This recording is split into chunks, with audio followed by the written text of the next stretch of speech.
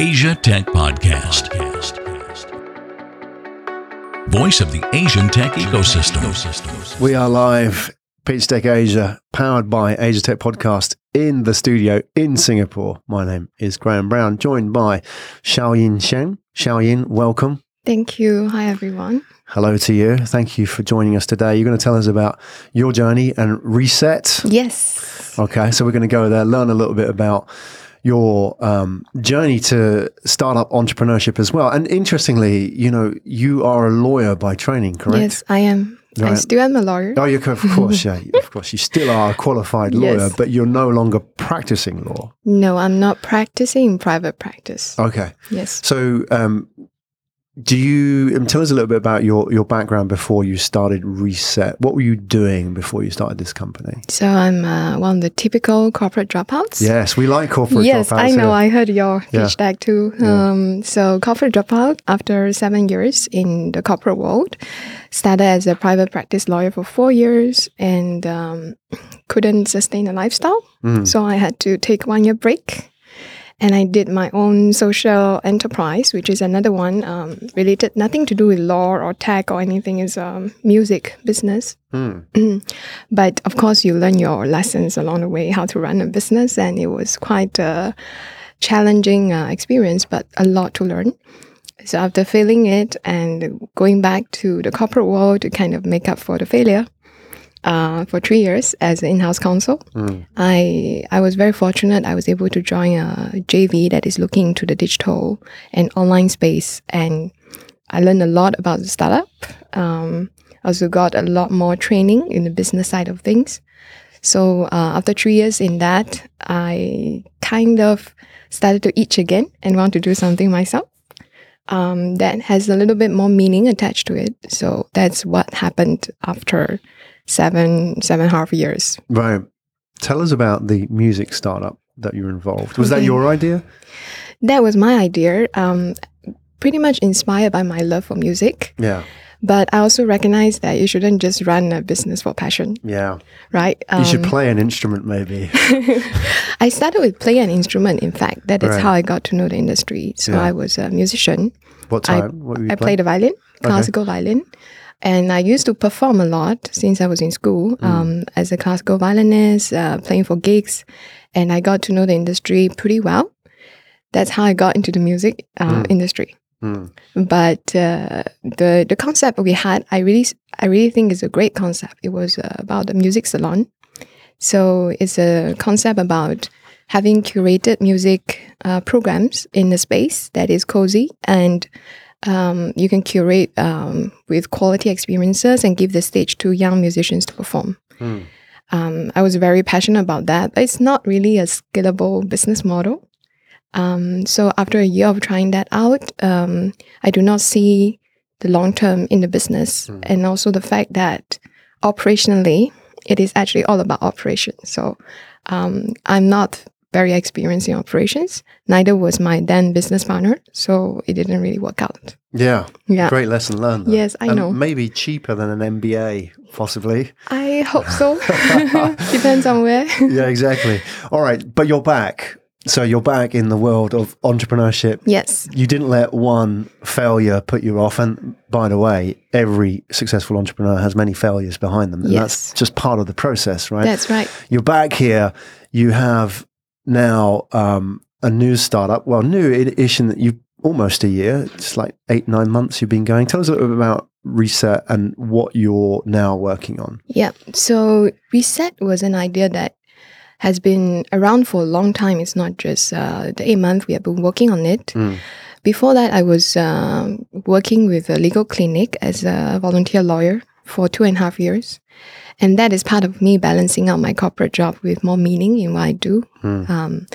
So the idea came about from the legal clinic experience, and I see a lot of people who need help, not just in terms of information, knowing what their rights at law, but more about the emotional support and the pain they were going through, right? They were not really getting the support they need, the counseling, and the follow-on from those consultations. So I thought that, can I use my expertise from different areas, put it together and make some kind of help more scalable? than just a one-off 20-minute legal consultation session. So that's where the idea started, and it was meant to be focused on the pain in the relationship and how do you lessen the pain. But we realized that many relationships could benefit from help, and you don't have to wait until the stage it is so distressed to give help. Yeah. So it could be more preventive, and actually you're addressing a bigger market. You are preventing problems from even happening in the first place. So that's how the idea of reSET kind of morphed along the way to become a more, I would say, wholesome, preventive, and cute concept. Compared to when it started, which is more painful, more serious, and more on conflict resolution. So the genesis of it was conflict resolution, which eventually there was a conflict between couples, right? And that then degenerated to a legal conflict at some point, and that's where you had contact with these people. So you saw like the very sort of painful part of the breakdown. Exactly. What you're saying is, if you sort of move that upstream a little bit, you could have avoided maybe getting it to this area, right? Yes, so hopefully. Okay. Yeah, I mean, it's interesting. I mean, we're going to have a look at your pitch deck and talk about reSET and what it's about. But I'm always curious as to the why behind, what makes somebody start a business. And the language you're using, and forgive me if I'm out of place, is not the typical language of a lawyer. When you're talking about emotion and pain, because if you're a successful lawyer, in many ways, you have to kind of push that aside, right? You have to not get personally attached. You sound like you're quite personally attached to these cases. I guess I'm not wearing my lawyering hat now. Maybe yes, in our professional capacity, we need to detach ourselves and look at problems very logically. But I don't think that lawyers are not human. Yeah, absolutely. So emotions is something that everyone experiences, but maybe in different ways and in different perspectives or extent. But it's just that some people are more expressive and more in tune with how we feel, and others may be suppressing it or detaching from it too often that it become a habit. So I think when I'm doing reSET, the personal discovery is also one part of the journey where I start to really discover my own emotions, and also to recognize the emotional aspect of things, rather than just the logical processes, conclusions, and analysis. Yeah, absolutely right. You're a human being like the rest of them, right? Yes. So, and let's see how you can apply the skills and the knowledge that you've built up as a lawyer to what you're doing here now, because they all, I think, is highly complementary in some way. So we'll discover a little bit when we go through the pitch deck as well. Yep. Maybe we can start, Xiaoyin, by looking at the market itself, the market you're in. And in your pitch deck, if I can dive in and just fast forward a little bit, there is on slide, we just sort of get in here to slide 6. So we've got a couple of slides here about the market size. Loveberry market size. So you want to explain a little bit about what Loveberry is, and also the market size, Singapore, Hong Kong, etc. There's a lot of data coming out here. So help us understand, what market are you playing in? Right. So, first let me explain Loveberry a little bit more.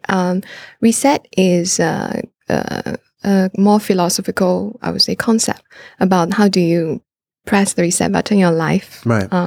When you are kind of facing a lot of problems, and we are talking about emotional problems and also to some extent mental health. Loveberry is just one very focused aspect of it, and it is basically the name of our baby app, which we plan to launch in May. It is purposely named Loveberry because we want to focus on the antioxidant effect of it in love, focusing very much on couples in committed relationship. So there's a unique, I would say, positioning of this product we are doing under reSET. And when we are looking at this market that you have on the slides, we are looking at couples in committed relationship. I know there's a lot of buzz about dating apps and all that, and people say, oh, you are an app about relationship. Are you a matchmaking app? That's the first question.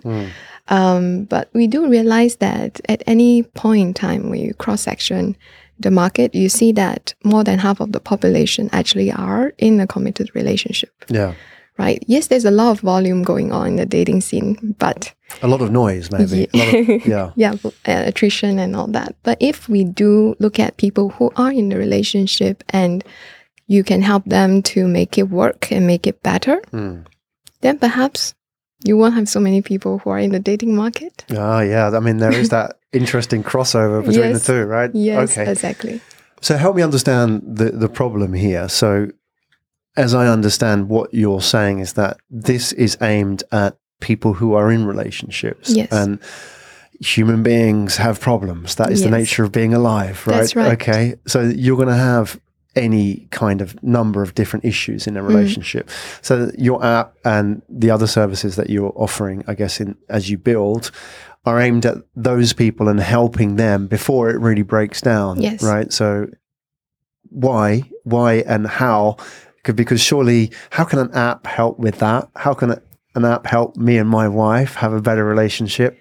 Exactly. I think a lot of people have questions about the how, and the fact that it's an app may not sit well with some people who feel that we are already spending too much time on a phone, right? Isn't the phone the problem? Yes, sometimes it is, right? But what we do acknowledge is also the fact that we cannot reverse a trend, for example, of digitalization of people using the mobile. And this is a trend, and more people are using it as the tool to access information. And we, instead of resisting against it, maybe we can also work with it to promote the right information to the people who need the help. So that's why we want to do an app. And then about the how, of course, there are many, I would say, details on what is Loveberry totally about. Definitely there will be information, and we are not talking about the information you Google. We are talking about curated information from experts. So we partner with a panel of experts, psychologists, counselors, who can give you the right framework to work with when you are facing an issue. And that is more about also bringing the awareness to the problems and how to think about them, how to feel about them. So that is one offering that we want to deliver through the app. But more than awareness is how do you help people to take action about it. And that's the not so easy part. You can learn about all this, you can read all these books, but you may not practice what they preach. Right. So the incentive, the psychology, and how do you get people to actually do something about it is what our app want to achieve, the greater offering. And what we do is that we do have features which we focus on the utility of the features and how does it make, for example, the problem of communication. How do we make communication easier between the couple? And how do we facilitate better exchange between the couple? So this can be done by some of the features that we are putting in the app, whether through design or through an application of technology. And then we are looking at also how to create the right incentive system, the psychology behind people taking action, and how do we incorporate it into the design of the app such that people will want to come back for one reason or another to use the app in their daily life. So it's not about just using it like a game online, but it's more about integrating it also with their offline experience. So it sounds very abstract now, these three things. Have a look at your mock-ups for the app here, and then we can actually see some of it. And bear in mind, some people are listening rather than watching, so maybe have a bit descriptive as well. So if we can sort of jump back on the pitch deck. So what you see is a very, sketch, very preliminary concept, and it's really outdated, as we have recently had the fortune to work with one of the design giants, Min Labs, who are also investing in us to do the UX for us. So we are very lucky. So this is the outdated version. So basically, you still don't see much from that. It's more about, sure, there's information, there's programs, there's events, there is some kind of features you can use. But the details, I mean, okay, maybe I would just use one concrete example of a unique feature. Yeah, please. We are going to build, So one of which is a wish-making feature. This is addressing the specific problem of communication between the couples. So sometimes we have our needs and desires or expectations, and we don't know how to express it well. And we do know how to receive it well as well. So that become a source of conflict between the couples. Of course, all this I'm saying come from our research into the market to know what is the crux of the problem. So in terms of communicating expectations, for example, if your other half wants you to take her out on a date, and she tells you that we haven't been going on a date for a long time, you need to bring me out on a date. We have to do our romantic, date. It may sound like a request, a demand, and when you are performing it, it kind of takes the incentive away from it as well, because you feel obligated and you feel not appreciated, even if you have done what she asked you to do. So how do we want to make this communication better? So through the wish-making app, basically the app becomes the intermediary. And when one partner make a wish about something, the app will be the intermediary that intercepts the wish, package it in a way that is more attractive, and notify or suggest to the other party about this wish. So and in the process also incentivize the other party by saying, okay, if you do this, you get this reward and that, and why don't you consider this? Right. So there's a lot more dimension to communicating about that wish. And when the party performs the wish, of course, we also package the response in a more pleasant manner that's communicated to the other party. So by having this intermediary level, I think it will help to reduce the friction in communicating about certain demands and expectations. So there's one feature that we will have in the app for couples who are both using the app. Of course, the app can be used by individuals as well, just for information and learning. But for couples who are both on the app, and we can let them benefit from this very interesting feature. Yeah, I think I need it. I think we need it, me and my wife. And we've been together for 20 years. So I sometimes feel that, it's just interesting to see how this plays out in an example, is that sometimes when you say something, or she says something to me, that it's done emotionally and a bit pointed. Yeah. And like, for example, you haven't taken me out on a date for 2 weeks. Yes. Luckily, 20 years in, my wife's not asking me that anymore, but maybe that's the problem, right? So she might say, 4 weeks we haven't gone out and had lunch together because you've been really busy and I've been really busy.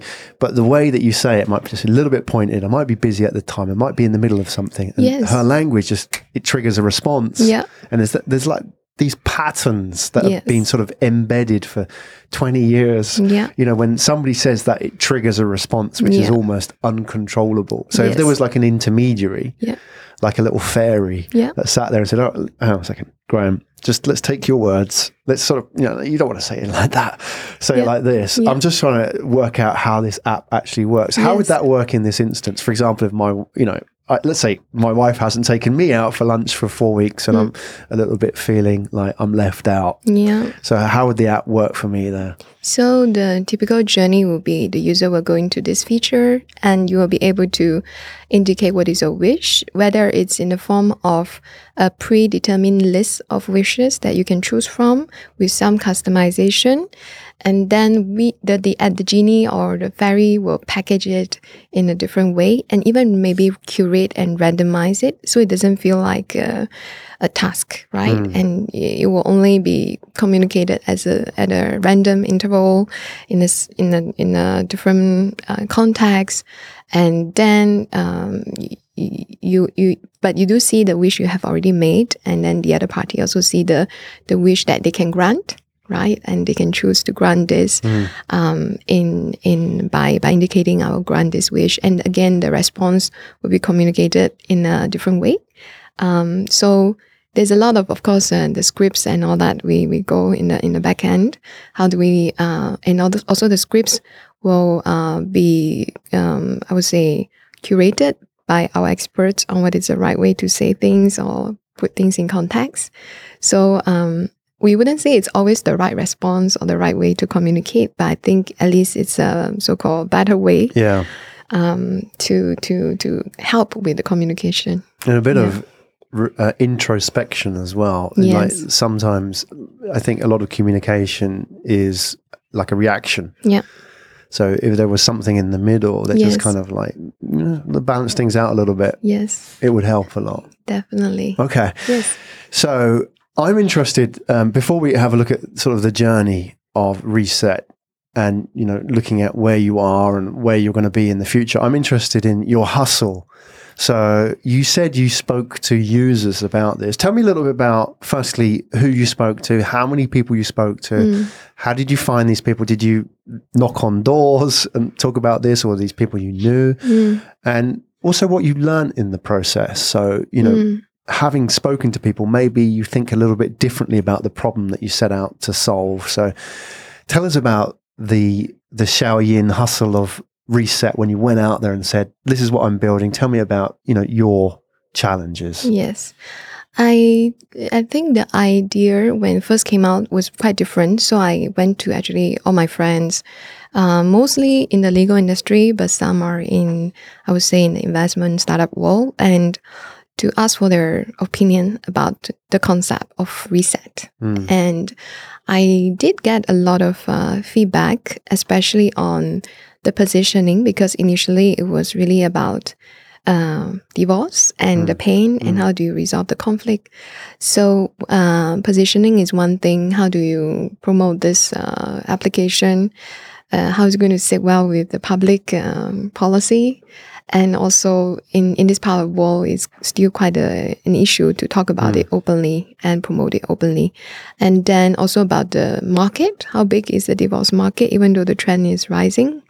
How big is the market in terms of actual people who will use this service, right? And compared to, of course, the offline lawyers and what they are doing.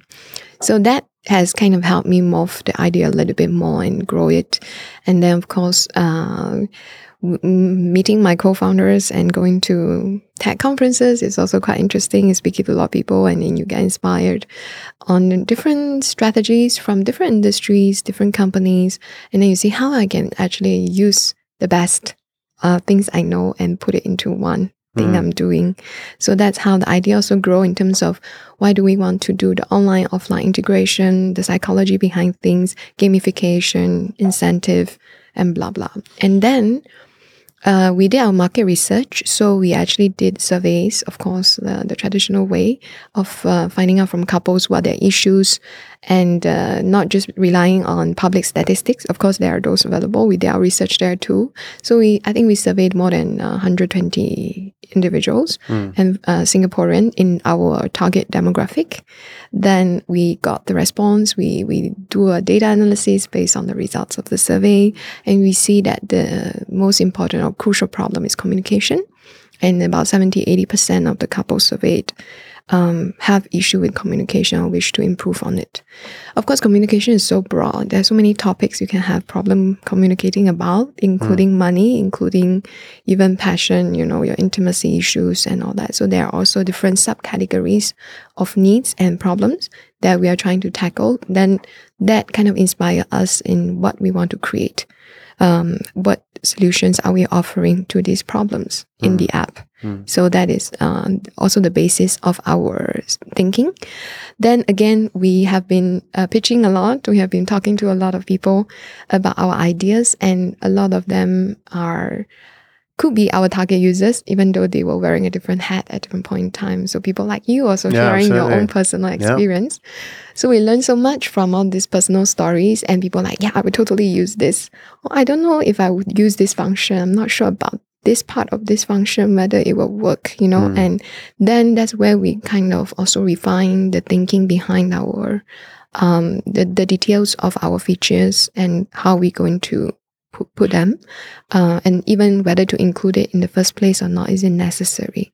And then we also had our UX team who is helping us with all who is confirming also what we have found out so far, at the same time helping us to refine our features, the journey, and how the user do that. So that's the whole app design part of things. Yeah. So I understand, you started out primarily as an app for the divorce market, but you've evolved. That's where you started. And then you, after a number of conversations, you sort of evolved that to something more about communication, which is a bigger problem, right? Yes, that's right. Between couples. Yes. Is it only between couples? Or? So, okay, reSET initially, if you look at the way we spell it and we capitalize the letters, it's regarding settlement. That was initial intention. And of course, to reset the status. So divorce was one of the initial strong offering that we wanted to look into. But as we grow our idea, we also realized that actually we are all about emotional well-being, mental health, and there are so many, I would say, aspects of life that contribute to your state of well-being.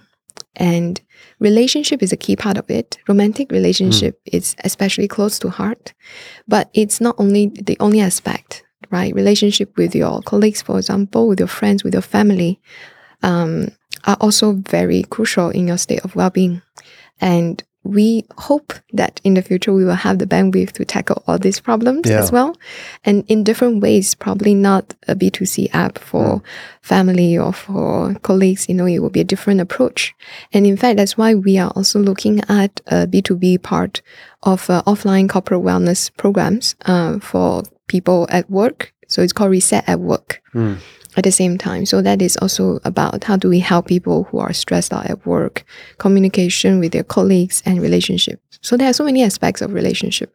And I would say the B2C Loveberry is only addressing what we think is a very, very attractive problem that we really want to solve first. And then we will look at how do we grow that even more. So if you take Loveberry, for example, as one solution within your portfolio, if you like, of the reSET portfolio, what is the DNA of that is this going to be the same with corporate wellness, or what is it? Is it all about relationships, or is it about, you say, like mental well-being, for example? Just trying to get to the bottom of that, because what does then reSET stand for? What is it, like a different way of viewing how to deal with the challenge of relationships in the modern world, or how we interact with other people and so on? So I guess the underlying thread or the philosophy behind this collective is on the topic of how to improve your mental and emotional well-being. But I would say the approach is very different, but what we are still consistent in what we offer is firstly the curated advice and information. That's something that I think we are quite unique in what we offer. We have experts from different backgrounds on the panel, and we can offer more holistic and quality and curated professional advice. And the other part is, of course, leveraging on technology in all the things we do, even including the offline B2B corporate wellness program.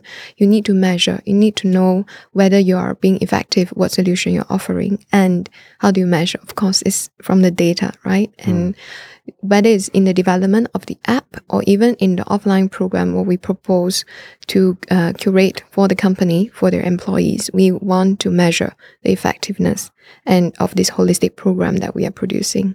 So we do have a very solid CTO who is able to help us with the data part, the back end, and to create a whole measurement for the future in the long term. Yeah. Okay. Great. Let's talk about your team then, now that you've brought them up, and also a little bit about the stage where you are in terms of building the MVP as well, putting that out there. The last few slides, just going to jump around a little bit on the pitch deck, but those that are listening, to slide 8, we're going to have a look at where you've been up to now. So this is some of the conversations that you've talked about. You said the market interest test, so the people that you've talked in terms of the feedback on the MVP. Yes. Numbers wise, it says 800 monthly MVP web users during the test phase. So this is all the conversations that we're talking about now, the feedback and the research and so on. You've got some interesting data in here about the business model as well. Tell us a little bit about that. And you've predicted total revenue already for 2020. So justify yourself. How did you get to these numbers? I mean, 25 million there. It's a bold statement. Let us understand that a little bit. Yes. I would say, okay, for startup, the numbers is really quite, people will say it's plug out of thin air, right? How do you get that number? But of course, we make certain assumptions, whether some could be reasonable, some could be a little bit more optimistic. But generally, I would say that this number is based on a really, really rough estimation, or based on the market size, the market share, and how much we are expecting per user of the app in terms of the value. Then that's how we got the number. So if you look at, our business model, maybe I'll explain a little bit. We are still in the process of fine-tuning or optimizing the different monetization parts of the app, and some of which could be more like a membership, a regular kind of stream, some of which are in-app purchases. But so it's very hard to really estimate what is the value of per user. But assume that each user of the app in a month will spend about $5 in the app on whatever, right? And then if we multiply by the user base and all that, that's how we get the estimation. Okay. 1 million users. How will you acquire 1 million users? I mean, that's going to be tough to go out. I mean, anything to 1 million is tough. Yes. So what's your sort of, strategy? Subscriber acquisition strategy? So, this 1 million is for across markets. So it's not just Singapore, right? Singapore, we are looking at 200K by 2020. The strategy of going to market, we are not, at least not now, flooded with a lot of marketing money to do like B2C kind of marketing. So we are looking at very creative ways how we can do it through partnership, how we can do it through even leveraging on the B2B part of things. How do we build the critical mass first through the B2B and then introduce the B2C element to things? Yeah. So these are some of our different ways of approaching the market. And we are also a social enterprise under race, so we do get a lot of support from the social enterprise and the government-related community-driven initiatives, which could be a good way also to reach out to our market and also to achieve the social impact that we are pledging to achieve. So that is one. Do you have a pledge out there in public? Tell us about that. Yes, we do have a pledge to achieve a certain kind of matrix on social impact. Yeah. So for race, is to achieve 20%, or rather to benefit 20% of our users should be from the beneficiary groups from the defined categories of beneficiaries with race. Right. So those are the groups of users that we may reach out through community centers or charity organizations to provide our platform to them. To make it more accessible to them. Yeah. Okay. Yeah. So you have a pledge out there. You are, let's see how it goes. You're going for 1 million. And I think, like you said, the corporate market might be, you're building a two-sided market there. You've got the consumer market, which is obviously, that is an expensive market to educate. Yes. But once you're in, you're in. Yes. And the corporate market, with your background as well and your relationships as well, it sometimes is easier to get in, and then you can get 1,000 users on board at once, right? Yes, that's right. So there's a lot of focus now on corporate wellness. Yes. Large corporations are waking up to, I think, the need for this. Not just as a sort of a CSR thing, but also in terms of employee satisfaction and ultimately profit, because it does have an impact on that. And I think that, especially if you look at some of the large corporates, multinationals, the challenge that they have is retaining talent. If you work in a bank, and you could go and work in a fintech startup, for example, which is more exciting and, maybe more flexibility in working hours. Yes. The challenge for these corporations now is retaining the best people. And a lot of it comes down to wellness and mental well-being, right? I'm really stressed here. I'll take a pay cut just because, the stress levels in my work and so on. Exactly. So you wonder how much that for a corporate is worth in terms of leakage, like the amount of money they lose from losing their best people, right? Yeah, there are increasingly amount of focus and attention on that. And also we see data or statistics about the estimated value that is lost from not taking care of your employee, not just on the physical wellness level. We do see corporates focusing on physical wellness, but not so much on the mental and the emotional aspect yet. Right. So they would have a yoga class, for example, but not anything like this. Yeah. That is very interesting. Let's talk about your team then. Who's behind the project? So if we can jump into the pitch deck and look at slide 12. who's who here. So I'm also interested to know, you can tell me a little about who these people are, but where you met as well, and the story behind that. So obviously yourself, Xiaoyin, who else is in this team? So I met Marie Charlotte. I call her MC in short, and she calls me XY. You know, it's very hard to pronounce cross-culturally each other's names sometimes. It's quite cool. Yes, and I met her at a networking event last year, February, at Found. So we remember, and she remembers the date even of our anniversary. We just celebrated it.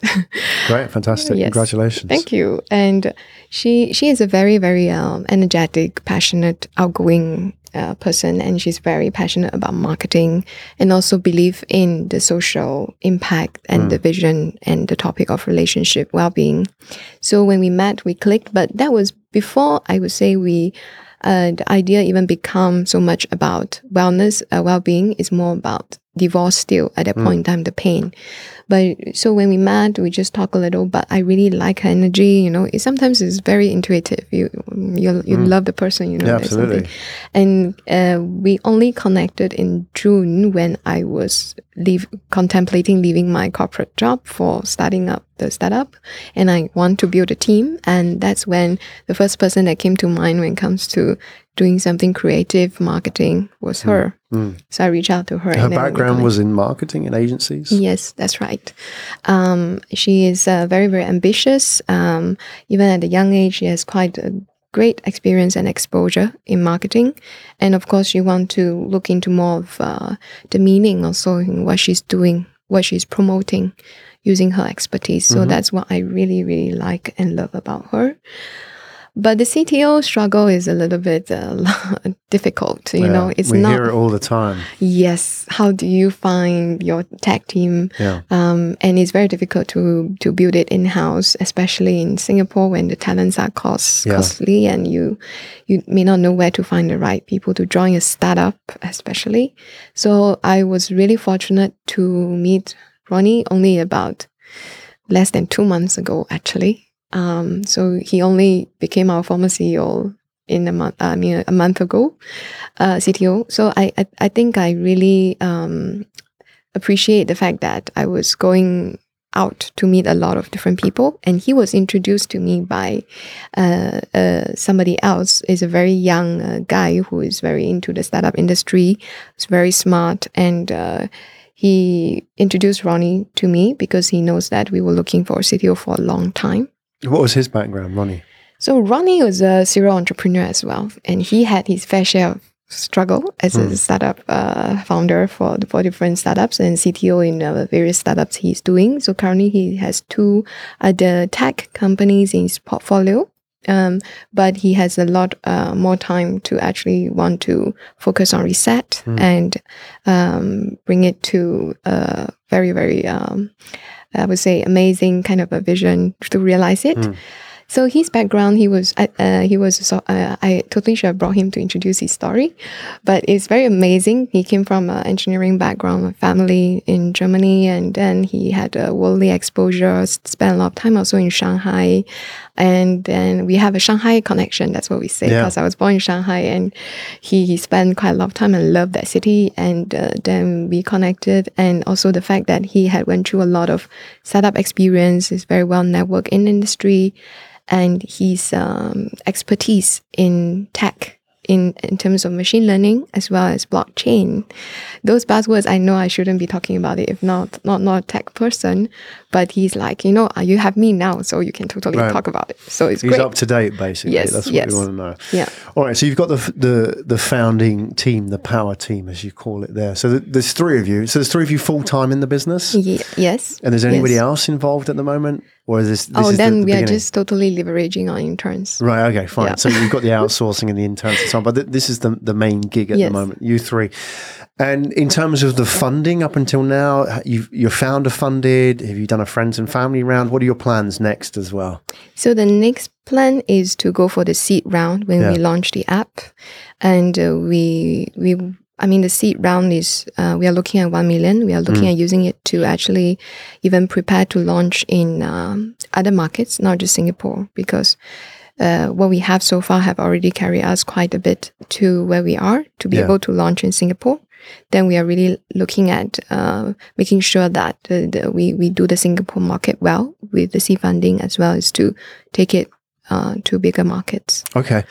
So your next stage is a seed round, 1 million. Is that Sing dollars? Okay, yes. so 1 million. When are you opening around roughly? I don't want to commit you right now or now unless you've actually ready for it. But bearing in mind this is March as well. So do you have plans to open around? Yes, I do have the plan to do it around June, because our app, if we launch in May, then we will have some time to actually prove the traction. And it will be great for us to have that proof and to then talk about valuation. But even before that, I think in between this period, I'm still open to angel investment as well. Absolutely. Because so far we have one angel who really believed in what we do, and it's like totally just for the social impact and what the vision you have, and the fact that I know you, I want to invest in this. I don't care. Give me whatever. You know. So that's a real angel, right? Yeah, real angel. Okay. So you just so I understand, because it's important. I mean, roughly, it's second quarter seed round. Maybe it's going to move around that date because it's tied to your launch as well. Yeah. Roughly a Sing dollars 1 million. That will change as well potentially, but you put your marker out there. Yeah. What happens now, I think, from now until the raise is conversations with people who, they may come on as advisors at this stage and later be an investor, or people who may be a potential investor, but they may say, okay, let's see how this goes for the next 4 months. And then, let's talk about a raise. So now is the chance to put it out there. What kind of people do you want to speak to? Because yes, there is money out there. That's fine. It's not difficult to raise money now, especially, we've seen some big seed raises in the last few weeks as well. So 1 million is not out of the parameters of the average raise at the moment. Smart money, what kind of backgrounds do you want the investors to bring? Is it particular domain expertise? Is it particular industry sector that you would want somebody to come and bring some contacts for you? Yes, I think we are really open to advisors and expertise from different areas, because that's ultimately, there's a lot of things we need, right? A lot of kind of help. And fundamentally, I guess it will be the fact that the investors believe in what we do, the value we are creating, and also the social meaning in what we do. I think that is important, because that is something I think that's going to tie everybody together on this journey. Yeah. Yes. Absolutely. Yeah. I mean, they've got to be on board with the vision, right? Yeah, exactly. That's the most important thing. Yeah. So you're open to conversations now? Yes, of course. From people of all different backgrounds? Yes. Okay. Fantastic. Well, Xiaoyin, I think it's a brave move that you've taken, having been into entrepreneurship once, gone back into the world of salaried life, then come back, because you're obviously driven by something. There's obviously a calling, which is, taking you beyond, out of your comfort zone, right? To go and do something like this. You put a team together. You're at the very early stages of the growth of reSET. And there will be changes along the way, the pivots as they call them now, but that's all part of it as well. So I imagine as well, beyond the actual investment side, the big challenge for you is talent. I find that startup founders who sit there raising money is, now that's becoming a lot easier, but finding people who want to work for startups in a city like Singapore, where, you can go and work for a law firm or a Raja in town, or you can work for a DBS for twice as much money. So finding talent is going to be a challenge. Are you, I guess around your raise, you're going to be recruiting as well. Yeah. So what kind of people are you interested in being part of your power team? So what kind of skill sets, what kind of mindsets are you looking for as well? I think more than skill set is the mindset. Surprisingly, I think I'm very lucky to be surrounded with people with fantastic mindset. And especially, I wouldn't say it's all young, but I would say there are more increasingly, I meet a lot of amazing young people around me with all this passion for doing something meaningful from the very beginning of their career. So that could be a good news for all the startups out there. Yeah, absolutely. Yeah. And at the same time, people with domain knowledge or industry dropouts, so to speak, or corporate dropouts, could be very good people because they have the experience, they have the network, and they know what they want, and they're seeking something else. And with their skills, expertise to bring on board, at the same time, this need for meaning is a great fit for what we are doing. Yeah. Fundamentally, we do have a culture from day one, because I think when I left the corporate world to create something of my own, I asked myself the question, what kind of thing I want to create, what kind of team I want to create, what kind of organization it will be, right? That's a crucial question. So culture was important from day one, and we do believe in 3 key things. One is about, of course, the meaning that we create, and the other is about the fact that the journey, you got to enjoy it, even though it could be really up and really down, but you got to enjoy this journey. Otherwise, you're wasting your life. And last but not least, we want to be true to ourselves and to others. And that's how we want to deal with each other. So whether we are building a team or we're building a product or we are working with partners, we look at these 3 things as the basic of what we want in our team. And I even have a tagline for it. It's called Have We Met, right? MET. So meaning, enjoy, and true. Oh, I like that. Yeah. So well thought through. I mean, it's so important, because I wonder, Xiaoyin, is that there are probably lawyers listening to this and they're probably thinking, maybe, and it's a challenge, because I guess, I mean, this sort of comes full circle to how all this conversation started as well, is that if I'm a lawyer, then it's not just my life, it's also, my family have invested my education and they want me to become a lawyer. And, I really like the idea. I love, this story. I love what reSET are doing, and I'd love to be part of this, right? But I can't leave this well-paid job and, all the reputation of my professional career. And, they put me through law school and all that sort of stuff. What would you say to people like that who are staring out the window and thinking about what you've done and you've made that move? And they may be thinking not just about working with somebody like you, but also, maybe thinking about doing something like this themselves, going and doing something with their lives, right? So how would you appeal to those people thinking, because that's a real trap to be in, isn't it? It is. I do have friends like that too. I bet. And how do you advise them? I wouldn't advise them to take the same route as I have taken, because clearly everybody has their own path, own circumstances, and it is really not easy. In fact, if I knew it's this hard, I might have thought again about this before I started. But I have no regrets. I think it's also how you manage your life, the different aspects. How do you prioritize them? How do you, I would say, balance it out? Maybe for somebody, it could be a step at a time, rather than just jump completely into the startup world and chasing this romantic ideal of a startup. Yeah. Maybe for others, it would be taking something more drastic, because the opportunity cost may not be as high as you think. When I decided to do this, my ex-CEO from my JV company, who is a very inspiring leader as well, she has given me a whole reading list of startup literature to prepare me for what is coming ahead, which I went through, and it's all talking about grit and how do you go the lowest lows and how do you overcome that. I thought I have been through quite some ups and downs in my life. I should be able to deal with that. I went through private practice. I had done all these long hours. Hard work is not a problem. But man, in this, I still think no, this is not what I imagined it would be. Yeah.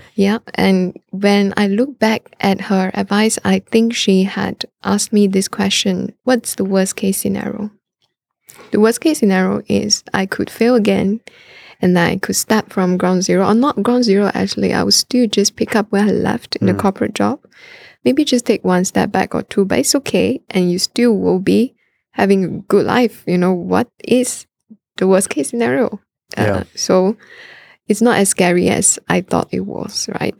Like another failure, yes, it does take time to recover. But at this stage in my life, if I don't try it, I know I will regret it. So that's why I took the leap of faith. But for others, maybe there are other things to consider. So you really got to think, what is your life path? What works for you? What gives you the optimum or the maximum happiness? Yeah. Great. Well, I'm glad you did. I'm glad you did take the leap of faith and you're here now. Thank you.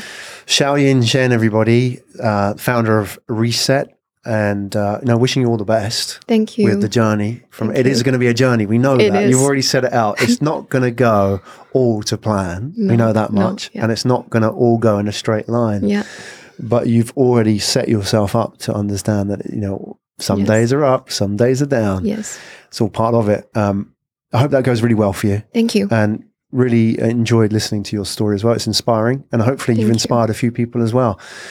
Planted a few seeds in the minds of lawyers out there, to do something, right? Yes. Like at a young age to realize that as well. It's great, and I'm sure that people thinking, maybe I should do something, maybe do like you did, or maybe take half a step, as you say, in the right direction. So thanks for sharing that with us, that inspirational message. Xiaoyin Shen, everybody, reSET. And what is the easiest way for people to reach out for you? How do you like people to contact you? By email or even phone is okay. Phone, okay. Yeah.